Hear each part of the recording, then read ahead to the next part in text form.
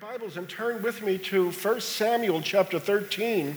I would like to look with you at the life of Jonathan, both this morning and this evening. We'll continue tonight, Lord willing.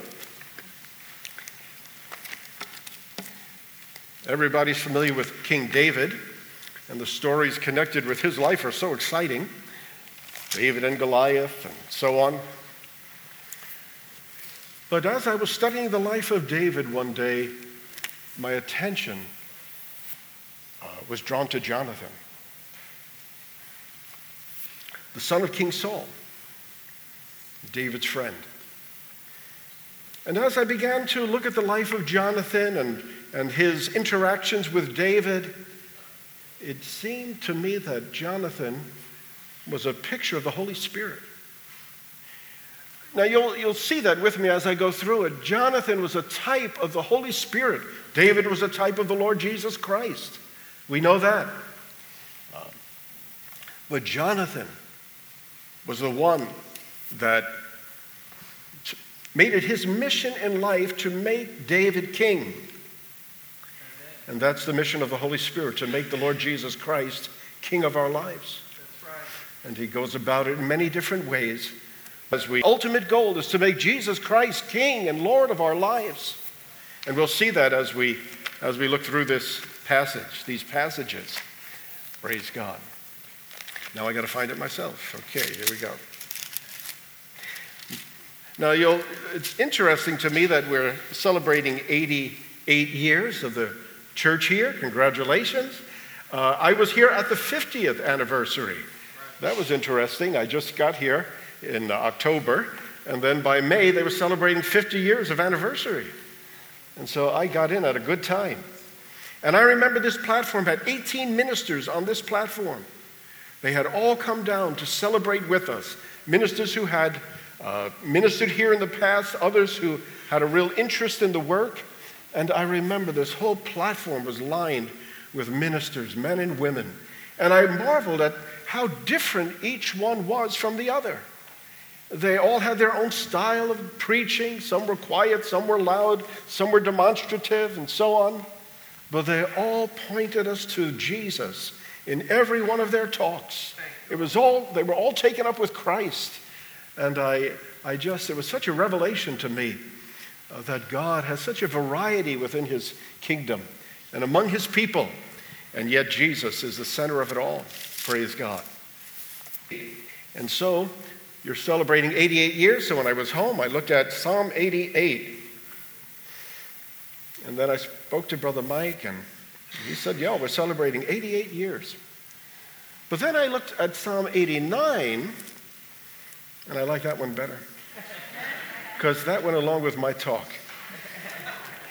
And actually, you're beginning your 89th year. Right? You've completed 88 years, and now you're beginning 89. And so look at Psalm 89 once in a while, and you'll see that's where it talks about establishing David as king and establishing his eternal kingdom, which of course was fulfilled in the Lord Jesus Christ. So I got my confirmation. I said, Lord, you told me to preach on Jonathan and establishing the kingdom of David. And now the 89th Psalm just underscores that and points us to Jesus Christ. Praise God. Now here it tells us that Saul had reigned 1 year. This is 1 Samuel 13, chapter 13, verse 1. It says here, Saul reigned 1 year, and when he had reigned 2 years over Israel, Saul chose him 3,000 men of Israel, whereof 2,000 were with Saul in Michmash, in the Mount Bethel, and 1,000 were with Jonathan in Gibeah of Benjamin. And the rest of the people he sent every man to his tent. And Jonathan smote the garrison of the Philistines that was in Geba. And the Philistines heard of it, and Saul blew the trumpet throughout all the land, saying, let the Hebrews hear. Here's one of the first mentions of Jonathan in the Bible. He was the son of King Saul. He was prince. And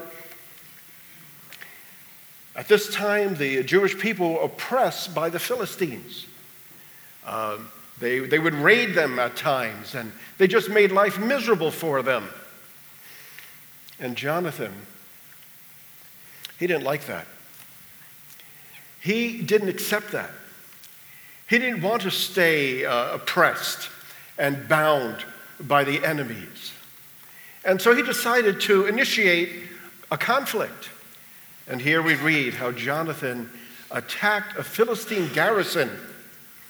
And the Lord gave him victory. And it says that the Philistines heard that these Jews were attacking them. And so they began to muster their forces from all over. And when Saul heard that the Philistines were getting ready to repay, he began to call his people together. But it tells us that the Philistines, they had so many people that you couldn't number them. 30,000 chariots and so on. And when the Jews had gathered and saw all these Philistines coming together, they began to hide. And they began to just flee. And Saul began to see his armies depleting as the Philistine army was growing. And of course, that troubled him greatly. And he sought God's blessing, and he didn't go about that the right way. But this talk isn't about Saul, it's about Jonathan. And so Saul ended up with very few men. And the Philistines greatly outnumbered them. But then when we read in chapter 14, it says, "It came to pass upon a day that Jonathan, the son of Saul, said to the young man that bare his armor, 'Come, let us go up to the Philistines' garrison that is on the other side.' But he didn't tell his father." And then the 6th verse, "Jonathan said to the young man that bare his armor, 'Come, let us go over unto the garrison of these uncircumcised. It may be that the Lord will work for us, for there is no restraint to the Lord to save by many or by few.' And his armor-bearer said unto him, 'Do all that is in thine heart.' I said, 'Turn thee, behold, I am with thee according to thy heart.' Then said Jonathan, 'Behold, we will pass over unto these men, and we will discover ourselves unto them.'" Here again, we see Jonathan initiating the battle, initiating the attack. And he had this faith that it doesn't matter how many Philistines are against us. With God, it doesn't matter if we're on God's side and he's on our side. We have the victory. We can be sure of that. And so he said, "Just me and you. Let's show the Philistines that we're here." And then he came up with a plan. If they say, "Hey, stay there, we're going to come down to you," we'll stay put. He said, "But if they say, 'Come over here,' then we know that the Lord has given us the victory." And that's exactly what they did. When they saw Jonathan and his armor-bearer, they said, "Oh, look, the Jews have come out of hiding." And then they said, "Come on over here, we'll show you a thing or two." And Jonathan knew that was the signal from the Lord, that he had given them the victory. And Jonathan and his armor-bearer crawled up those rocks, and they met that garrison of Philistines, and he began to hack them down. And he knocked them down, and his armor-bearer slew them behind. And they killed about 20 of them. And then it says that God sent a great earthquake. You know, we heard that when you move and when you take steps of obedience, God will meet you. And that's exactly what happened when Jonathan and his armor-bearer did what the Lord had put on his heart, and they engaged in the battle. Then God began to fight for them and caused such confusion that the Philistines began to fight against one another and flee for their lives. And then Saul and his men were able to go after them and win a great victory that day, but it was all initiated by Jonathan. You know, that's what the Holy Spirit does. He brings conviction into our lives. He says, "Listen, you don't have to stay the way you are. You don't have to stay oppressed by the enemy. You don't have to be enslaved by those evil habits. Your life doesn't have to be miserable as it is. But God wants to make you discontent with that condition. He wants there to be a stirring in your soul. He wants you to turn away from your sin and reach out for something better." And that's what we call conviction. The Bible tells us that the Holy Spirit, he will convict the world of sin. Amen. And of righteousness and of judgment. He will make us to see our condition, that we're enslaved, that we can't free ourselves. And then he will begin to stir us to turn to God and to reach out for something more. Hallelujah. You know, we often pray for our young people. We say, Lord, send conviction among our young people. Let them become discontent with their lives. Let them be disappointed in what the world offers to them, because the world has nothing. Amen. Oh, it makes great claims, but as they pursue these things, it always ends in disappointment. And we pray, Lord, by the power of the Holy Spirit, get their eyes off the world. Don't let the world lose its attraction. Let them see the world for what it really is. And let them become discontent, living in the world, living for the world. Make them to know you have something better for them, Lord. Let there be a stirring of the Holy Ghost in their souls. And that's not just for young people, but older people need that as well. Maybe you're here this morning and you're not happy with your life. Maybe you feel oppressed. Maybe there's bondages that you can't break, habits that you can't free yourself from. Well, the Holy Ghost wants to stir you and make you to do something and reach out to God, to know that you don't have to be as you are. And so the Holy Ghost initiates that conflict. Hallelujah, that battle within us. Praise God. It says that the flesh lusts against the spirit and the spirit against the flesh. And the two are contrary to one another. Hallelujah. Praise God. And then we go on and we read in 1 Samuel 17. It says after they won that victory that the Philistines continued to oppress them to some degree. And there were a number of battles that we read about in 1 Samuel against the Philistines. Praise God. And that wonderful story of David and Goliath. I was walking down the street of Canarsie the other day, and I like to talk to people when I see them, and they don't always respond the way I expect, but I saw a young lady, and she had a T-shirt on, and it had this verse on it from 1 Samuel 17. And I said, what is that verse? And she said, I have no idea. And I said, I think that's the story of David and Goliath. And I went home and I read it. I think it was verse 46. This day the Lord will deliver thee into my hand, and I will smite thee and take thy head from thee. Praise God. Well, if I would have read it before, I would have been free to meet her. But anyway, here we read that this champion Goliath stood before the armies of the Jewish people, the Israelites, and he challenged them for 40 days, morning and night. He challenged them, give me someone to fight with me. And it says the people trembled. They couldn't find anybody that would volunteer to fight against this Philistine. And he said, if I win, then you serve us. And if you win, then we'll serve you. And then David was sent to visit his brothers who were in the army then, some of his brothers to bring them some supplies. And just at that moment, Goliath came out and began to challenge them. And David, something rose up in David. He said, who is this uncircumcised Philistine that's defying the armies of the living God? Who does he think he is? Doesn't he know who he's talking to? And so he said, I'll fight him. He went to King Saul, and he said, I'll fight that Philistine. He said, what, are you kidding? You're just a boy. He's been a warrior since he's been a boy. And he said, well, when I took care of my father's sheep, a lion came one time, and a bear came to take the sheep, and I went after them. And the Lord gave me the victory over the lion and the bear, and he'll give me the victory over that uncircumcised Philistine. I come in the name of the Lord. And so Saul gave him his armor. And David tried to put that armor on, and he took 2 steps, and it moved once. And he said, I can't use this. You know, there are a lot of people that like to try to put their armor on you.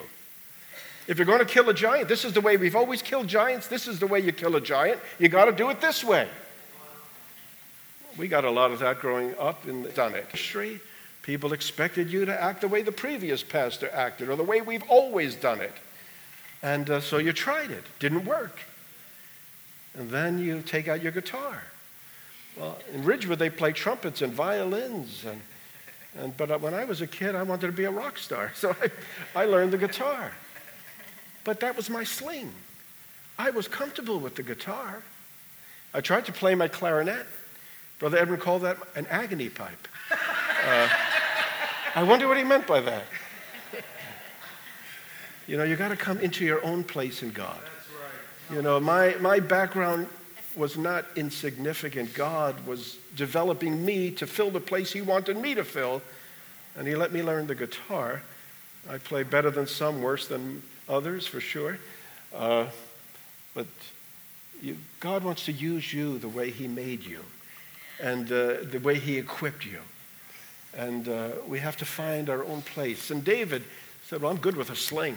He took off the armor and he went to the brook and he found 5 smooth stones. And he went after Goliath, didn't he? I like it says that he ran toward that giant. And as the giant cursed him by the name of his gods, David said, you come to me with your sword and your shield. And he said, but I come to you in the name of the Lord of hosts. This day, he's going to give me the victory over you. I'm going to cut off your head, feed your body to the beasts of the field. That was a little fresh. And then he says he flung that stone and it embedded itself into Goliath's forehead and he fell flat on his face.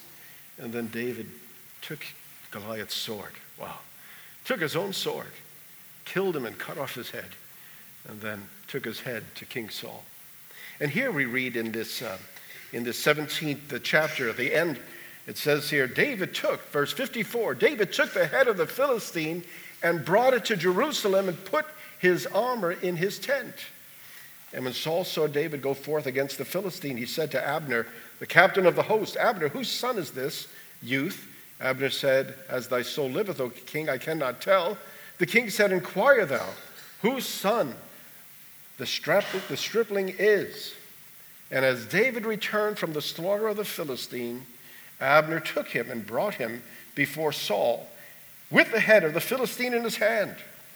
And Saul said to him, whose son art thou, young man? And David answered, I am the son of thy servant Jesse of Bethlehem. And it came to pass, when he had made an end of speaking with Saul, that the soul of Jonathan was knit with the soul of David, and Jonathan loved him, and killed his own soul. Jonathan beheld this. He saw David kill Goliath.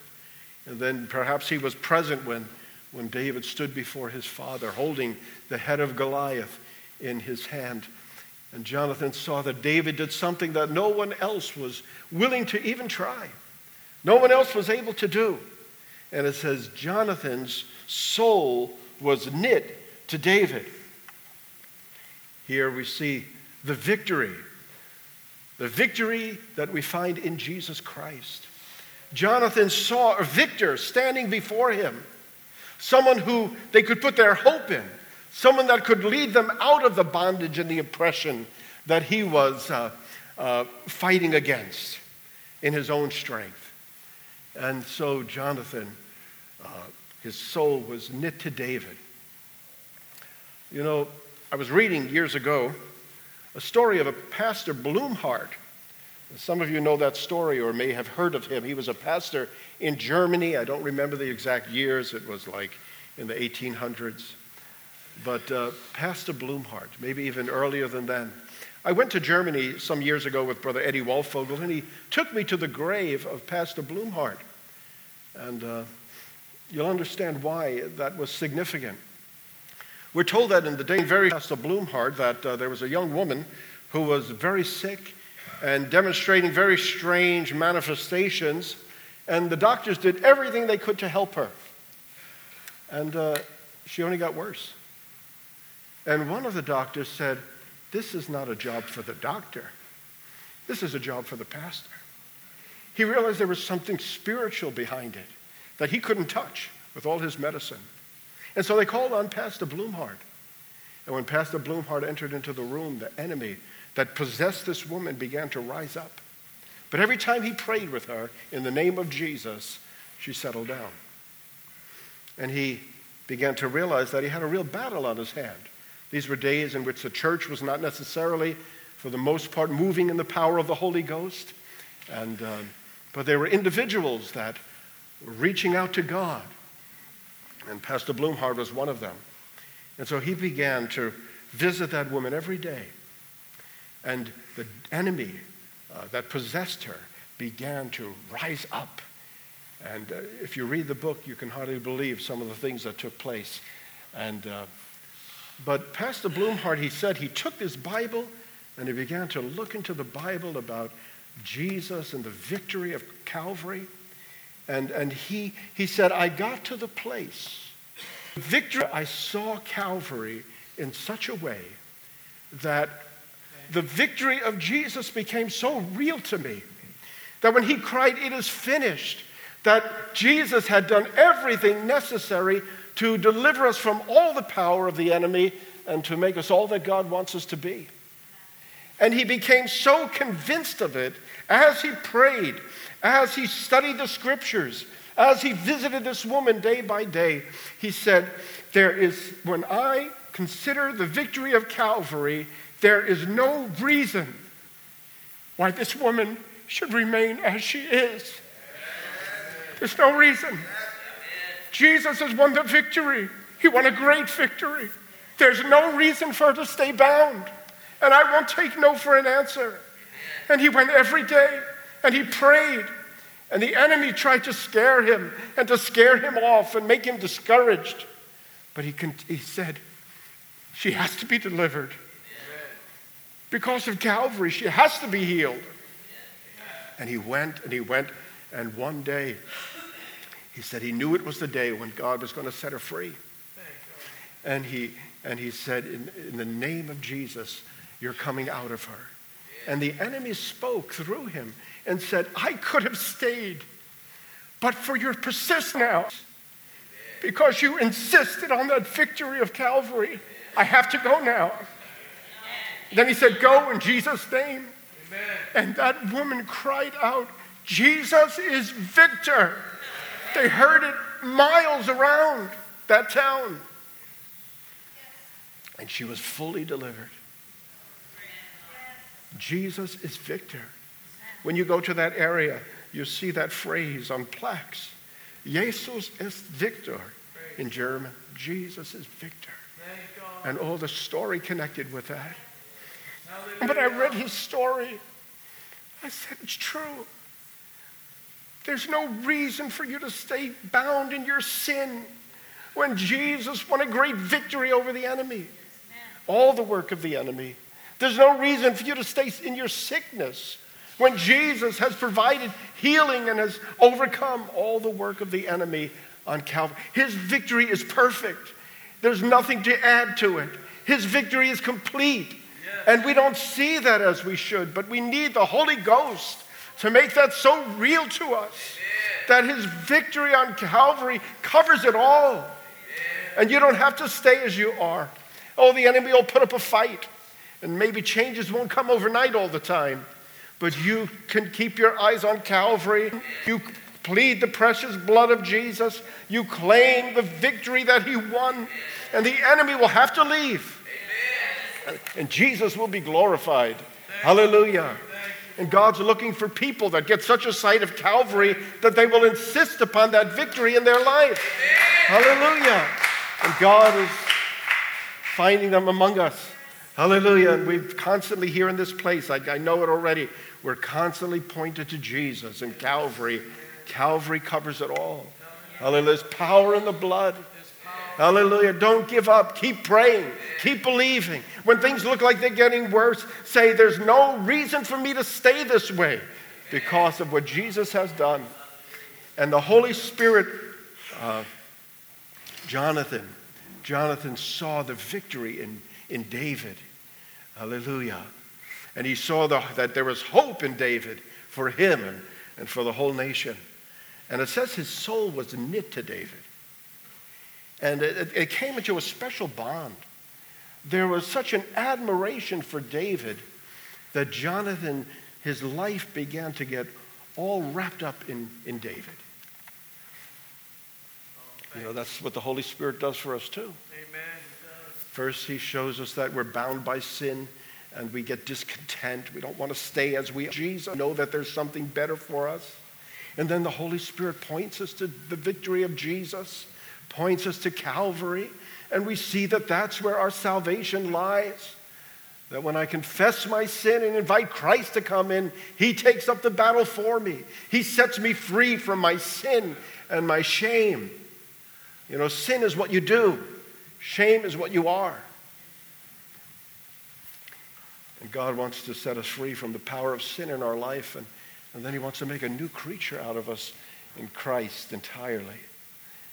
And so, but then the Holy Spirit wants you to get such a sight of Jesus that he becomes everything to you. And you get so taken up with him. You start to fall in love with Christ. I said it recently, you know. I got saved in an Assembly of God church out on Long Island, out in New York.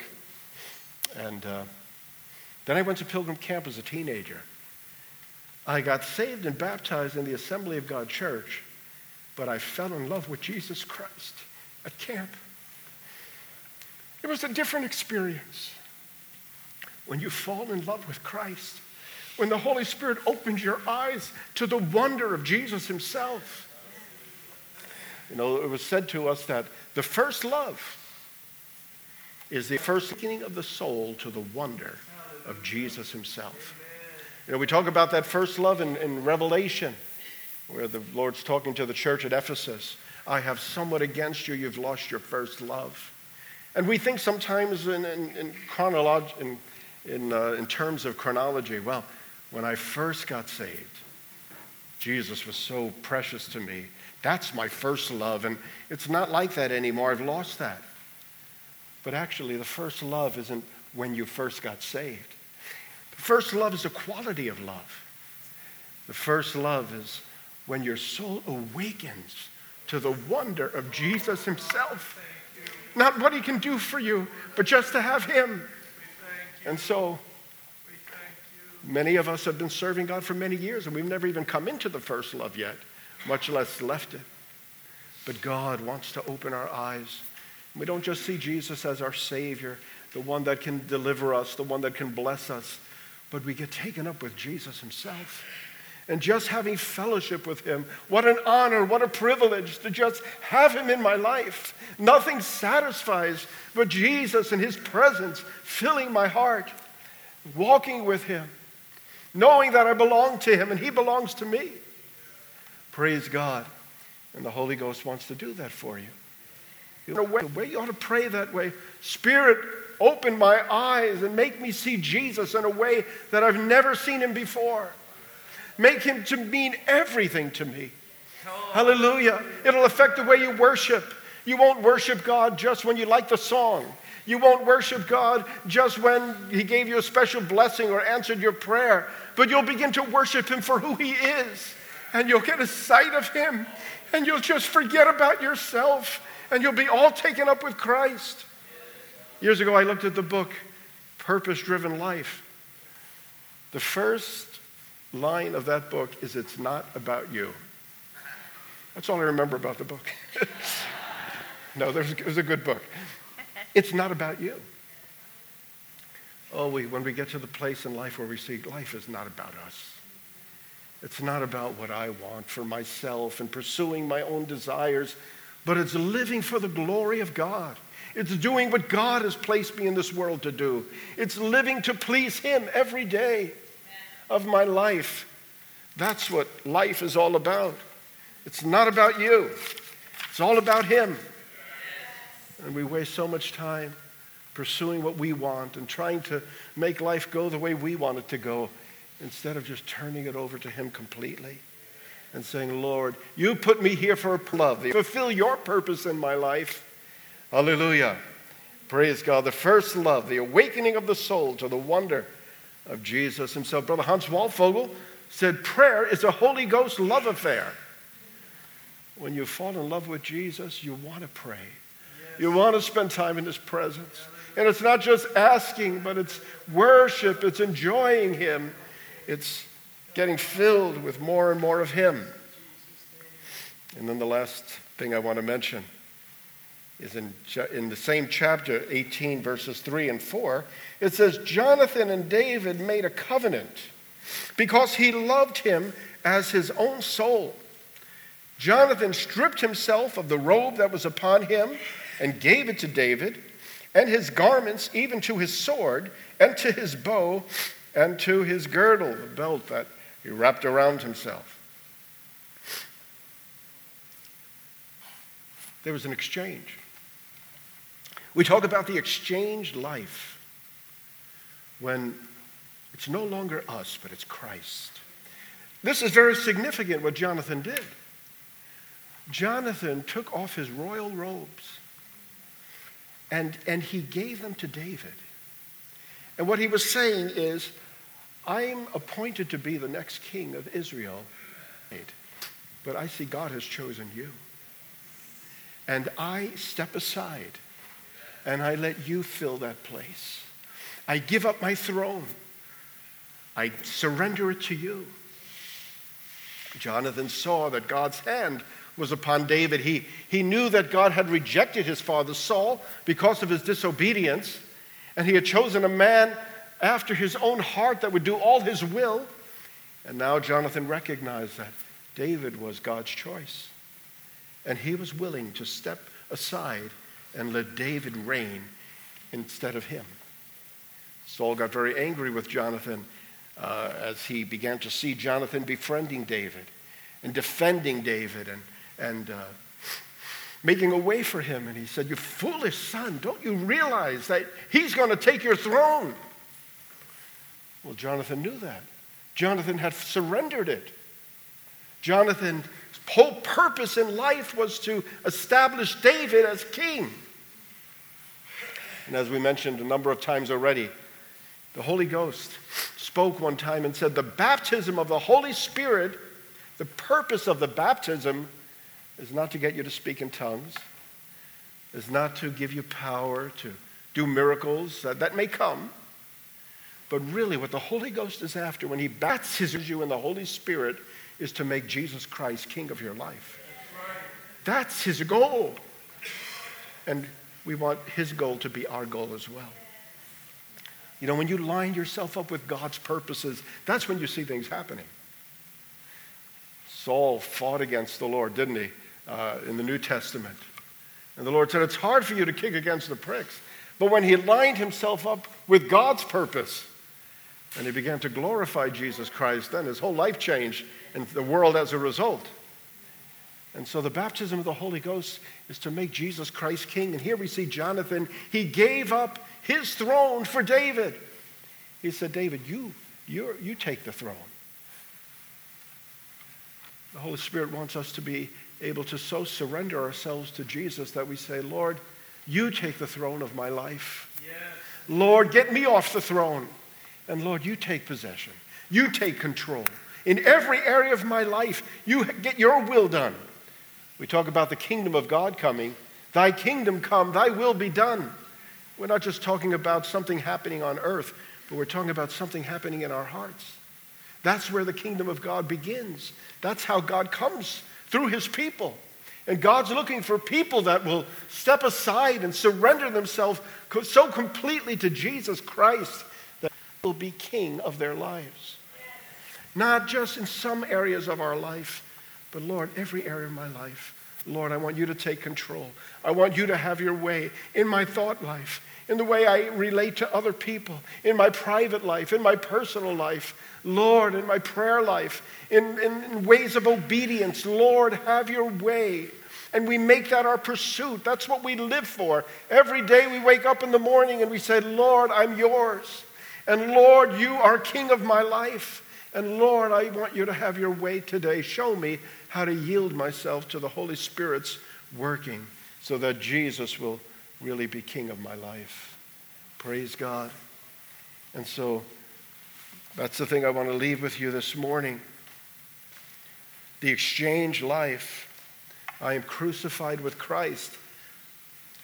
Nevertheless I live, yet not I, but Christ liveth in me. And the life that I now live, I live by the faith of the Son of God who loved me and gave himself for me. Praise God. Hallelujah, may God. Jesus wants to be king of our life, and that can't happen without the working of the Holy Spirit. But everything that the Holy Spirit is doing in our life is for that purpose. He wants to get you out of your life of sin. He wants to do something new in each and every one of us. Jesus.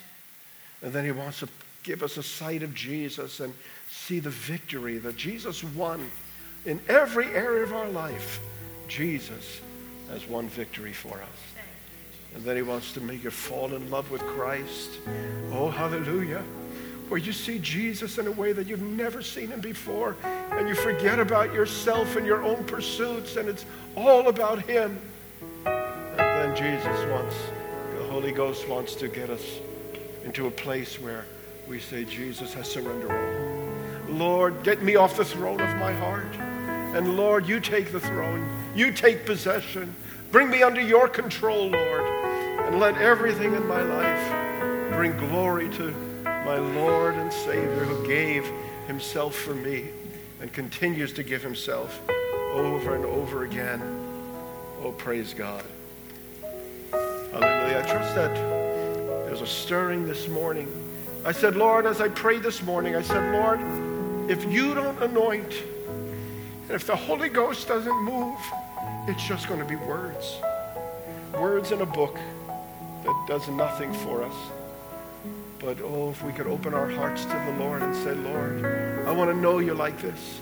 I want to experience you like this, Lord. I want you to be all and all to me, Lord Jesus.